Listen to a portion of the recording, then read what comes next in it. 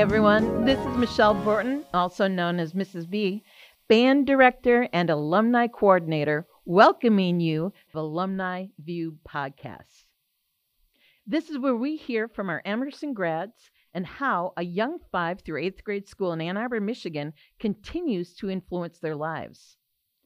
Through lasting friendships and lifelong learning, establishing that Emerson is a forever school. I'm John Nicklas. I graduated from Emerson in 2012, and I'm still a student, halfway through obtaining an MD PhD from Brown University in Planetary Health. I obtained my bachelor's in science from Brown in applied math biology 2 years ago.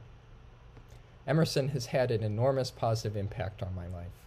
When I graduated middle school, I called it a truly special environment in which the extraordinary opportunities seem limitless. I graduated in a class of extraordinary students, gifted musicians, superb athletes, and talented theatrical performers.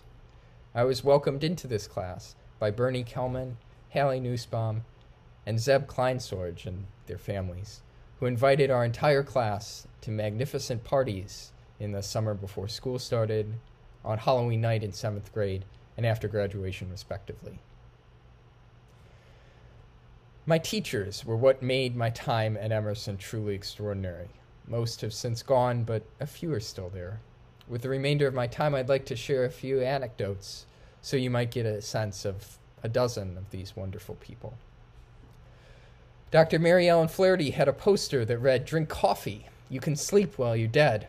Her enthusiasm and caffeine were so intense that she could vocalize more words and teach more math per minute than double-speed recordings of most college lecturers. But my favorite part of her algebra class were the extra credit math challenges. She allowed us to make her own, and so I challenged myself and the rest of my class with three-dimensional trigonometry and redesigning Legos. Mr. Tim Wilson's science classroom contained 3 aquariums and a greenhouse. I loved during lunch to help him clean these or organize the burn piles in the nature center. Tim really challenged me to design my own experiments and view the world in a hyper-inquisitive light. Can you find something on your daily commute that you've never noticed before?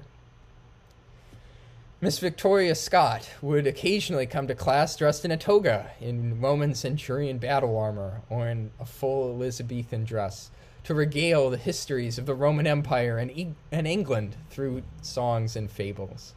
In her class, we wrote our first 10-page essays. Identification of passive voice was also taught. Madame Giry gave no homework and had just one rule, that we speak only in French. Cette règle s'est arrivée très puissante. La majorité de sa classe placée dans le grand concours chaque année. Ms. Pat Petit made us explain how many things work, including the dipping bird desk toy, which I've heard is also an assignment given to MIT students. She didn't bat an eye and just stamped it out when a classmate accidentally lit their oven mitt on fire in chemistry lab.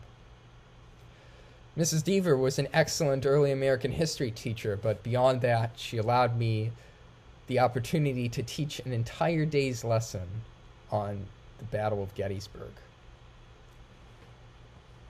Mrs. Peggy Smith taught more advanced vocabulary in middle school than I've learned ever since, and very critically, the skills for how to study effectively. Mrs. Beth Nazario illustrated how to closely examine literature and led an elective in which we debated everything from torture to snack foods. Mr. Andy Zimmer fooled us into fearing dihydrogen monoxide. This is possibly the most important lesson regarding modern history. You can't trust every source. Mr. Mike Wilson changed the way I look at clouds by introducing the science of weather. Concepts on his motes and goats, the mother and grandmother of all tests, are still showing up in classes I just took. He and Mr. Tim Wilson led our Science Olympiad team to regional victory, and I took 2 first-place medals at the state competition in Lansing, thanks in part to Mr. Mike Wilson's rapid Mini Cooper shuttle service. Mrs. Borton was exceptionally kind and she allowed me the space to truly enjoy making music. I encountered her philosophy again in the Brown University band that provided everyone stops playing at the same time, we can fake it until we make it. While she indeed nurtured the talented among us into truly exceptional musicians, no one was excluded, even if they could only play the triangle. She gave each student a secret handshake as we left the portable classroom, and we sung wild chants, again, similar to the Brown University band. Ooh, Angala, and B to B, A and D. Huh? B to B, A and D. Hey, band! Mrs. Moon gave me many wonderful opportunities to act in Emerson School productions. I got to become my own hero, George Bailey, a man who's saved because he saved those around him. This simply would not have been possible in another school environment, as I'm not really a theater kid. But Emerson gave me the opportunities to develop the skills of memorizing lines and embodying a sliver of my own emotions curated into a complete character. These are the exact skills that I've continued to hone for the doctoring portion of medical school, where I've acted out many medical interviews with standardized patient actors. Hi, my name is Alex Hassan, Emerson 8th grade graduating class of 2008.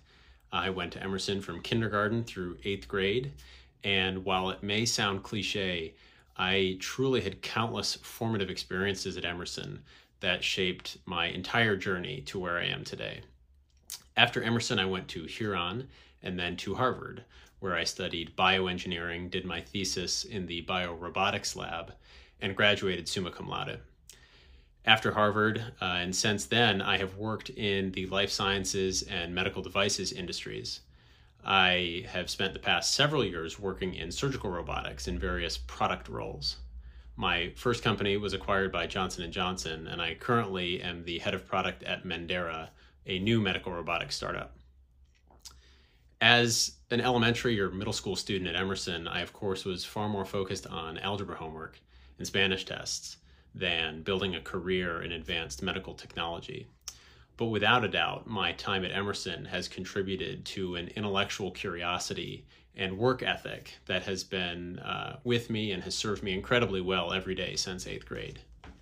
And at Emerson, I was pushed to do things outside of my comfort zone, be it run a 6-minute mile or perform in the middle school musical, things that I am incredibly grateful for, these enriching experiences. And perhaps most of all, Emerson left me with a set of very powerful relationships with students and faculty that I still have to this day. So for all of that and more, thank you, Emerson. And I can't wait to meet the upcoming generations of Emerson graduates and to see all that they accomplish. Be sure to like, share, and subscribe to keep up with the latest and greatest that Emerson has to offer. For example, the Eagles View and the Eagles View Presents.